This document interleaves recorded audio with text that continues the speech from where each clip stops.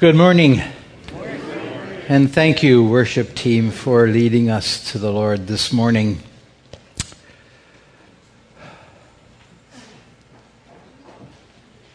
Well, I come to you this morning with mixed emotions. During my lifetime, I've only had 2 churches before, and I came to each one of them to stay. I came to this one to leave. And I like the other part better. It's difficult to leave people that we have come to love. Deetra and I have been greatly privileged to be here. And we rejoice mostly in the coming of your new pastor and his lovely family. One person, I thought, put it well, said to my wife, "We like him, but we love you." So kind of keeps me on an even keel. It's time for us to leave. It's time for you to stay. When I came here and talked to many of you, people have said to me, we are an older congregation and we desperately need to attract a new generation. You have started that process with a new pastor who is a part of that generation. Generation I don't understand, but that's all right.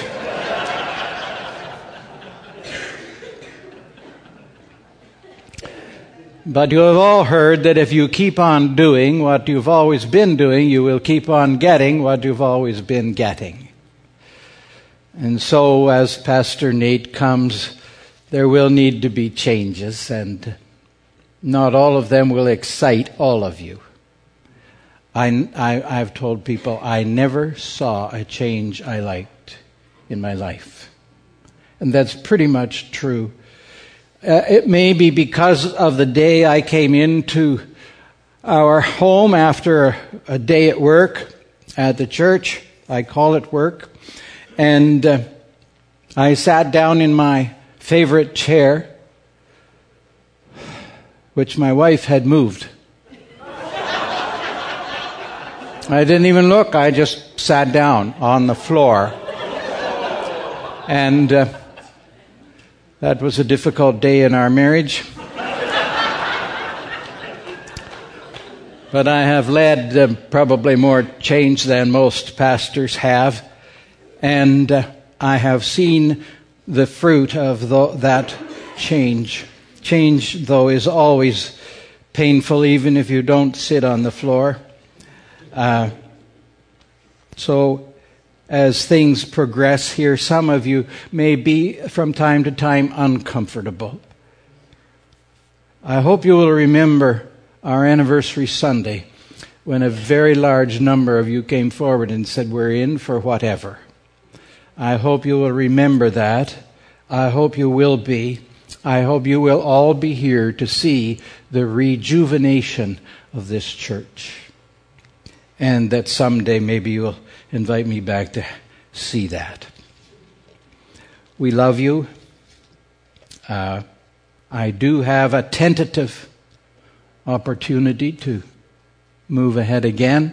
A church in Toronto called me and set me up to speak for one Sunday to see if I'm any good or not. So I'm looking through my sermons, see if I've got a good one.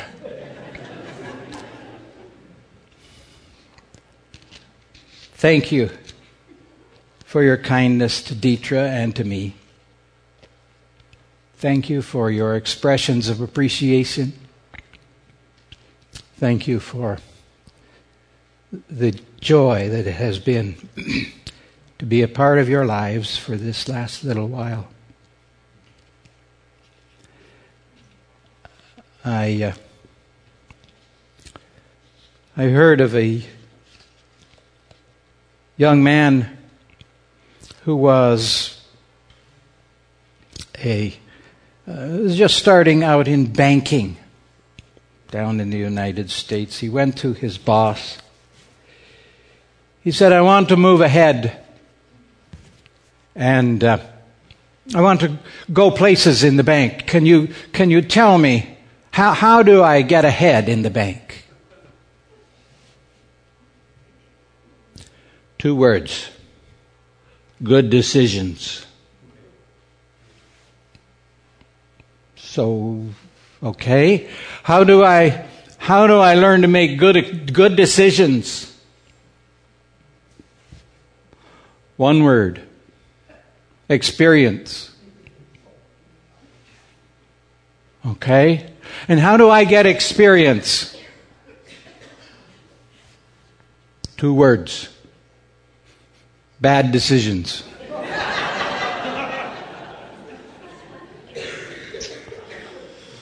Or perhaps I could put it a little stronger picture. About this time of year, our youth group always used to like to go to Wonderland. And I would go with them. And now, as soon as we got there, they would dump us and go off on their own. But that was fine, because I wasn't there for them, I was there for the roller coasters. I discovered that I can do 6 roller coasters in one day without bad results, if you know what I mean. I discovered that by doing 7. The teens thought that was pretty hilarious. There's a roller coaster at Wonderland called Leviathan. It's about 130 stories high, I think. You've all seen it as you've driven by or you've been there. And you're ratcheting up and up and up and up, you know. And the view is getting more beautiful and more beautiful. And for a moment, just an instant at the top, you can see forever. And it's wonderful. And then it all falls apart. And you're going almost straight down. And then you're upside down, and then you're slammed to the left, and then you're slammed to the right, and then you're upside down again, and then you're slammed and bammed, and suddenly it's over. Oh. And there's a sense of, I did it. I made it. But there's another one. There's another roller coaster there. It's called the Bat. And you go up and up and up, and there's no over. It's like if we keep on going, we're going to just fall straight down and crash. But you don't. All of a sudden, at the top, there's a bang, and backwards you go. And all of a sudden, you're slammed to the left, backwards. And then you're slammed to the right, backwards. And then you're upside down, backwards. And you can't see what's coming, and it's horrible. And at the end of that, there's no sense of exhilaration or I did it. There's simply a sense of I made a very bad decision. Yes. Yes. Long time ago now, there was a man whose life was a little bit like that. One moment it was up here, the next moment it was down here, the next moment he's going backwards and can't see where he's going. And he ends up knowing he's made a very, very bad decision. Jesus nicknamed him Rocky. The rest of the disciples just called him Pete.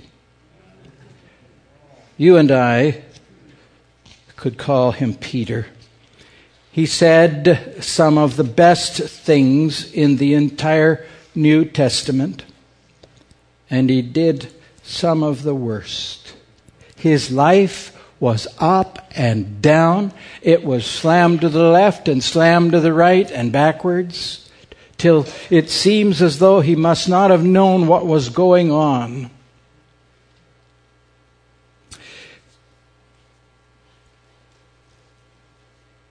In Matthew chapter 16, and beginning at verse 21, it says, "From that time on, Jesus began to explain to his disciples that he must go to Jerusalem and suffer many things at the hands of the elders, chief priests, and teachers of the law, and that he must be killed, and on the third day raised to life. Peter took him aside and began to rebuke him.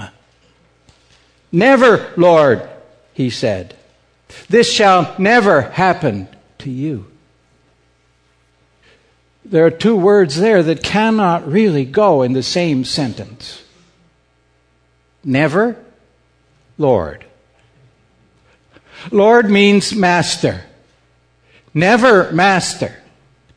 You don't say no to God. Well, we do, don't we? We do. But you can't do it. Not logically. It's not reasonable to say Lord and then say never in the same sentence or any other sentence. It's not reasonable. And Jesus turned to him and he said, "Get behind me, Satan." Peter is mouthing Satan's thoughts and words. And it's about one paragraph after Jesus has said to the disciples, who are people saying that I am? And the disciples tell him, well, they're saying all kinds of things. Some say you're Elijah raised from the dead, and some say you're one of the other prophets, and still others, Jeremiah, so forth. There's any number of identifications of you, Lord.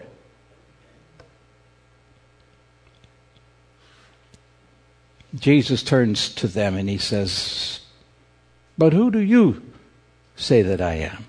And who is it that pipes up? It's Peter, isn't it? And Peter says, "You are the Christ, the Son of the living God." You can't get any higher than that.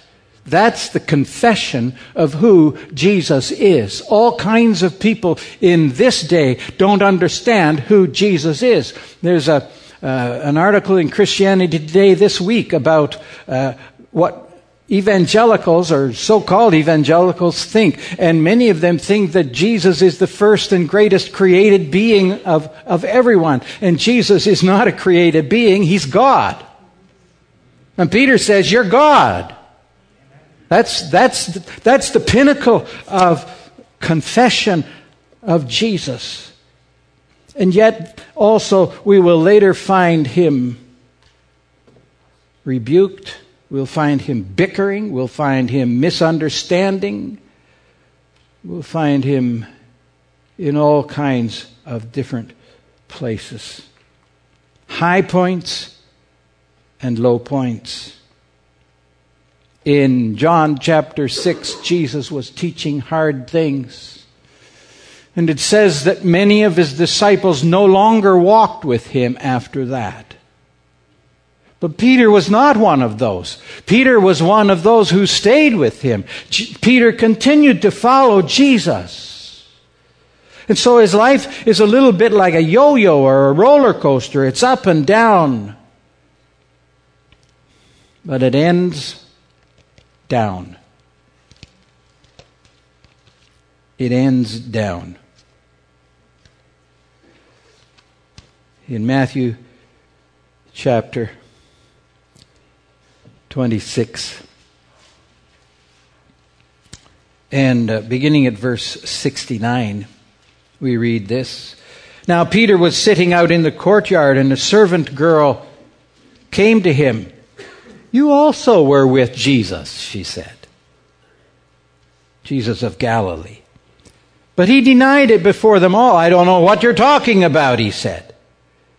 Then he went out to the gateway where another girl saw him and said to the people there, 'This fellow was with Jesus of Nazareth.' He denied it again with an oath. 'I don't know the man.' After a little while, those standing there went up to Peter and said, "Surely you are one of them, for your accent gives you away." And then he began to call down curses from heaven and swore to them, "I don't know the man. I don't know him."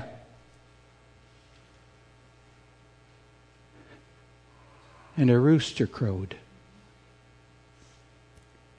And Peter turned on his heel and stumbled out into the blackness of the night and into the dark desolation of his soul. And he knew that it was over. He knew he could never again be with Jesus. All of those years and months together, and now he had blown it totally. And he wept bitterly.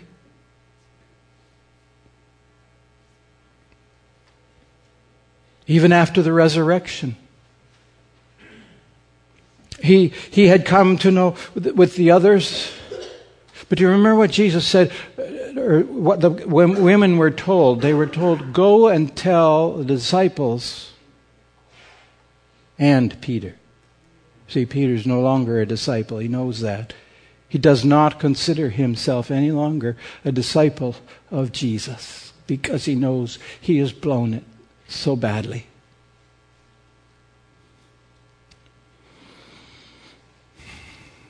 And he's not alone. Paul said, I don't even deserve, I don't know how I can even be a disciple. I'm the greatest of all sinners. I persecuted the church of Jesus. Or Rahab. You remember Rahab? Her life wasn't that great. I don't know how welcome she'd be in a lot of churches. She was a prostitute. Was. Or David. David blew it big time too. And so here we have these people, and Peter's one of them now. And it's emphasized for us in John chapter 21. Afterwards, Jesus appeared to the disciples by the Sea of Tiberias. It happened this way. Simon Peter, Thomas called Didymus, Nathanael from Cana in Galilee, the sons of Zebedee, that's James and John. 2 other disciples were together. And Peter said essentially this: "It's over. I'm going back to work." He said, "I'm going fishing." Now I need you to understand, this is not, honey, I'm taking the boys out, we're going in the canoe and I'm going to teach them how to fish. We're going to just have a day away. No. Do you see what's going on here? He understands that Jesus is risen from the dead, but he doesn't know what that means, and Jesus is gone. Where is he? We don't see him. I don't see him. I don't know where he is. So it's all over. I'm going back where I was before I met him. I'm going back to work. Peter was a fisherman. I'm going back to work because my dreams are all gone and I'm lost and I have no hope.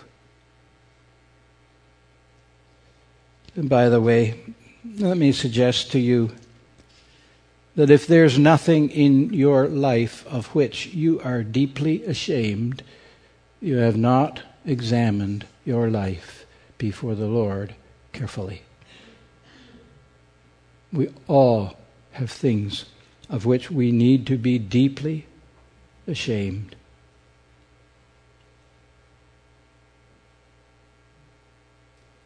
And yet, Peter knew it was over. He understood that so well. But there was one person who didn't understand that it was over, and that was Jesus. They fish all night and they find nothing. Not one single fish. What a rotten night. And in the morning, as the sun is just peeking over the horizon, they look off to the shore as they're getting ready to come back in and give up as a lost cause this whole fishing night.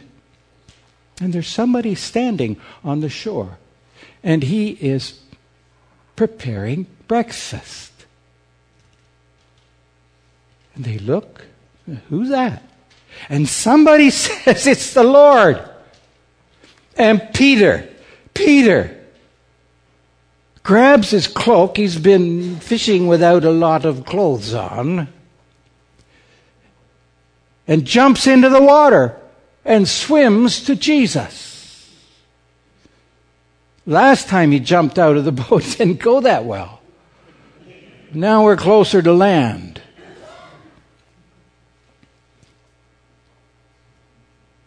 And Jesus feeds them breakfast after he's given them more fish than they can carry. And then he says to Peter, he says, Rocky, let's go for a walk down this stony beach. And so off they go. And I can see Jesus perhaps putting his arm around Peter and saying, Peter, do you love me? Peter's like, oh, yeah, I love you. Walk a little, feed my lambs. Feed your lambs. I'm out. Can you understand? Peter thinks he's out. Peter, do you really love me? Yes, Lord, you know I love you. Take care of my sheep. Peter, do you really love me? Lord, you know I love you. Feed my sheep. You're going to be used by God. And Jesus never mentions, Peter, you really messed up. Listen, if you treat me that way before I forgive you, I want to see you on your face. That's who I am. But Jesus loved Peter in spite of who he was. And he loved him and knew what he would be when the Holy Spirit came in and filled his life. And this man had a significant ministry for the rest of his life. Now, he wasn't perfect. He never was perfect. In fact, if you were here last Sunday, you found out that Paul had to rebuke him once, face to face, because he was giving in to legalism again. But in spite of that, God had a purpose for his life, and he was used in a remarkable way. And God had given him the opportunity to open the door of the church to the Jews. He had given him the keys to the kingdom. And on the day of Pentecost, Peter did exactly that. And then a little while later, some men from the Gentiles came to Peter and said, God's given Cornelius a vision, and you're to come down and tell him about Jesus. And Peter opened the door of the church to the Gentiles as well. This is Peter, who's been down at the bottom, who has denied that he even knows Jesus. So can I leave you with some thoughts about how do we explain this? How do we explain Peter and the change that came into him? He had always wanted to follow Jesus, but he wasn't very good at it. Peter knew some things. I'm sure Peter knew many things, but I've discovered a few things that Peter knew that I think made all the difference. He knew, first of all, what forgiveness really means. Did you understand that? Peter, who had denied Jesus.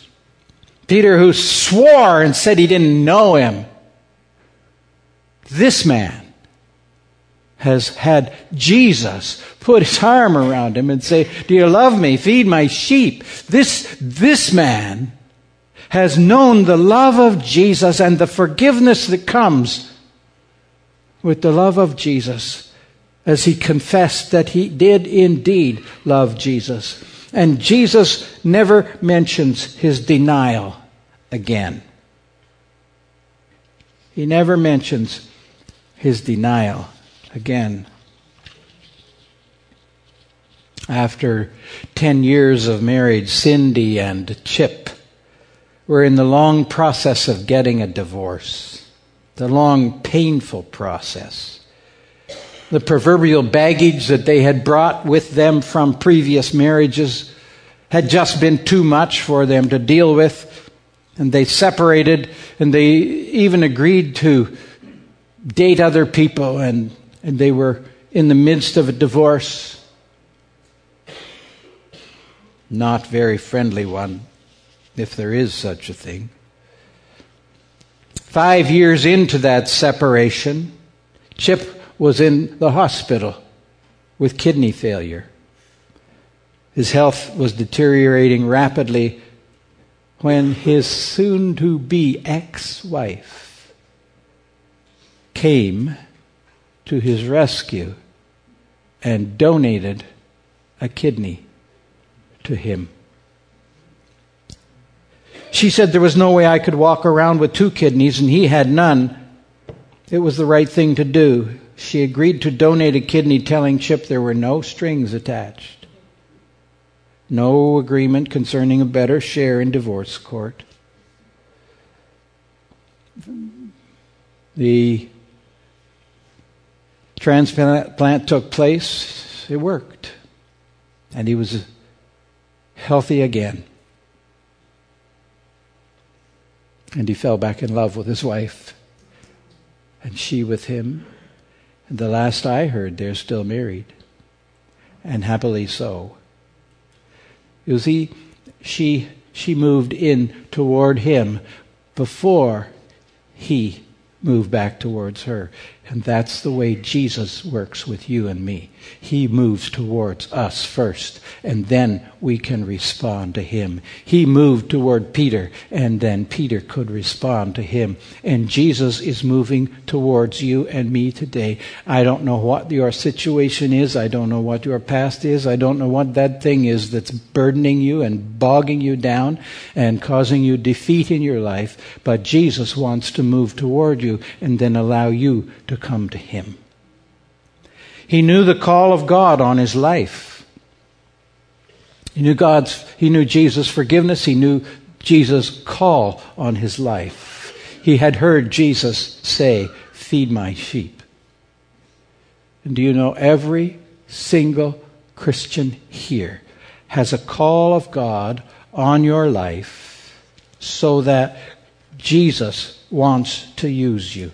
Not all of you have the kind of call that Pastor Nate has or that I have to stand up in front and proclaim God's word.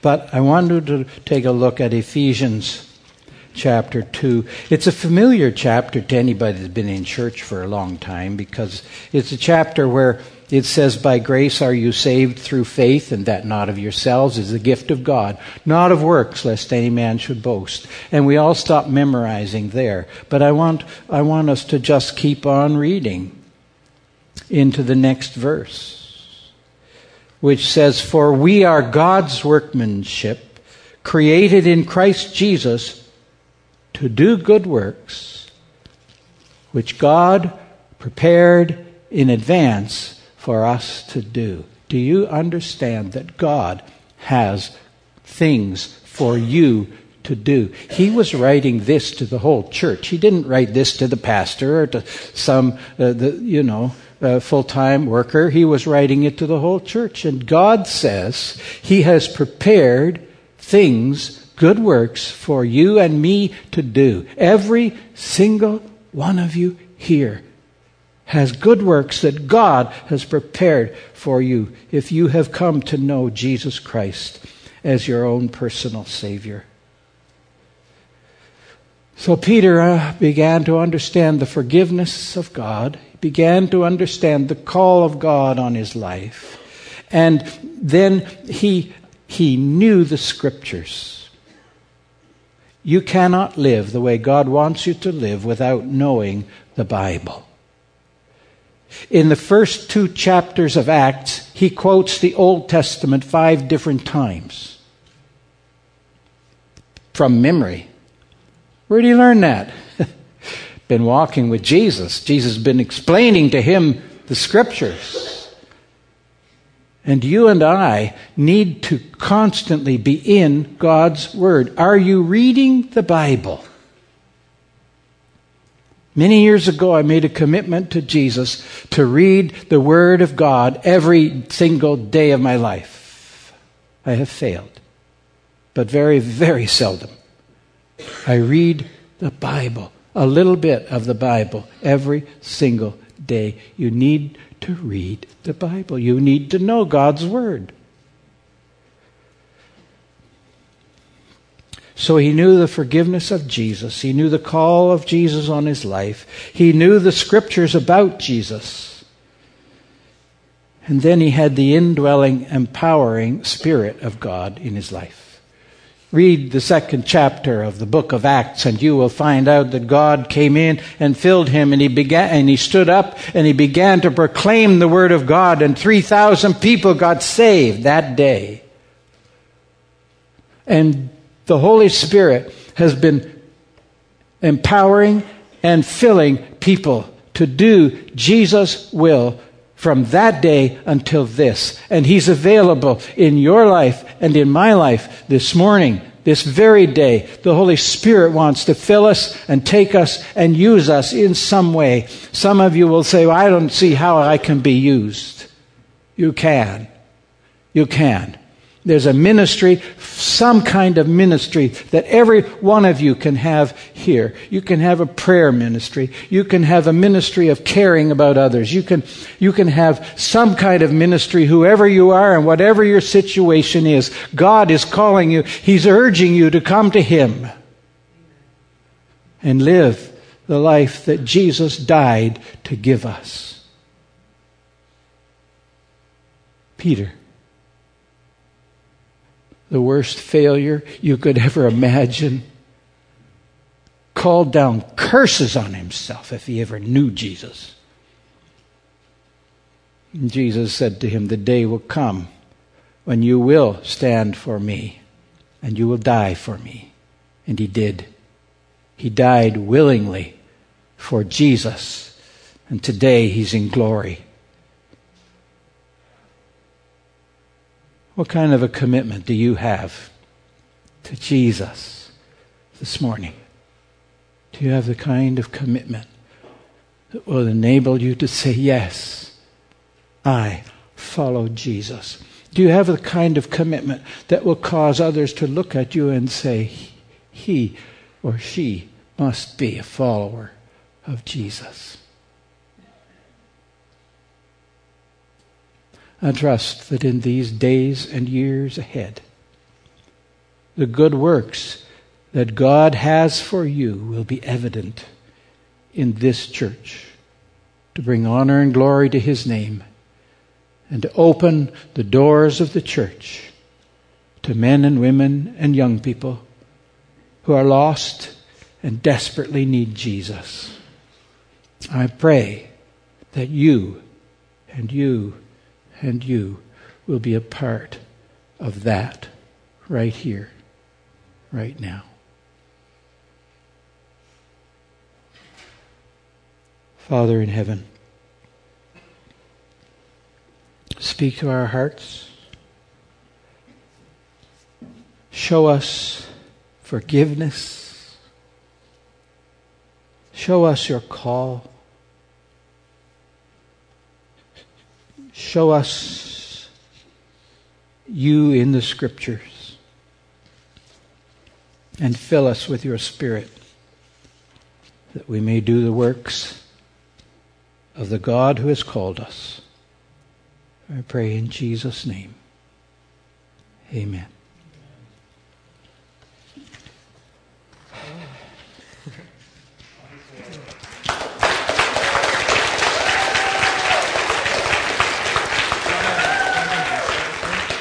Yeah.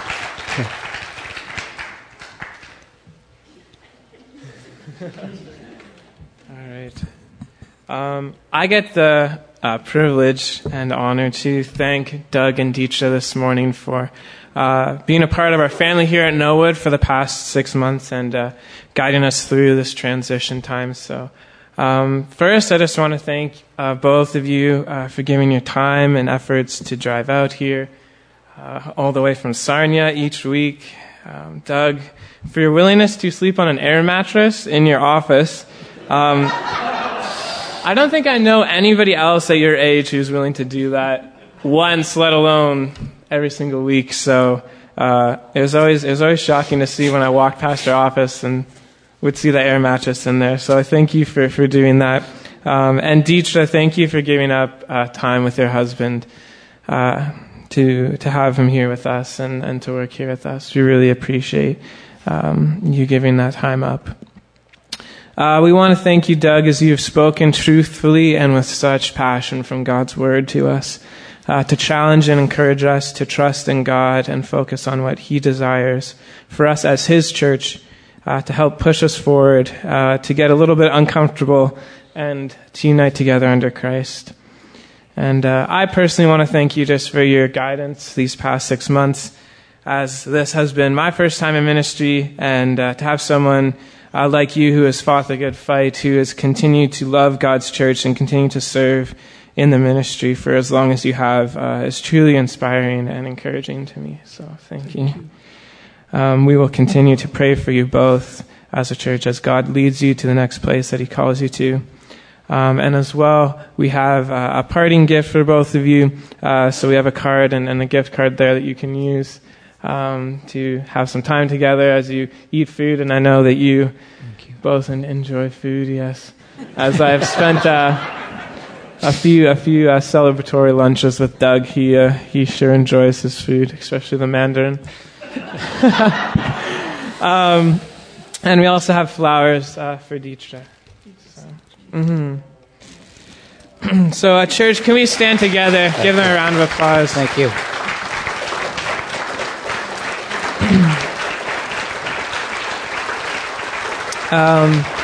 And let me pray for you guys as we go.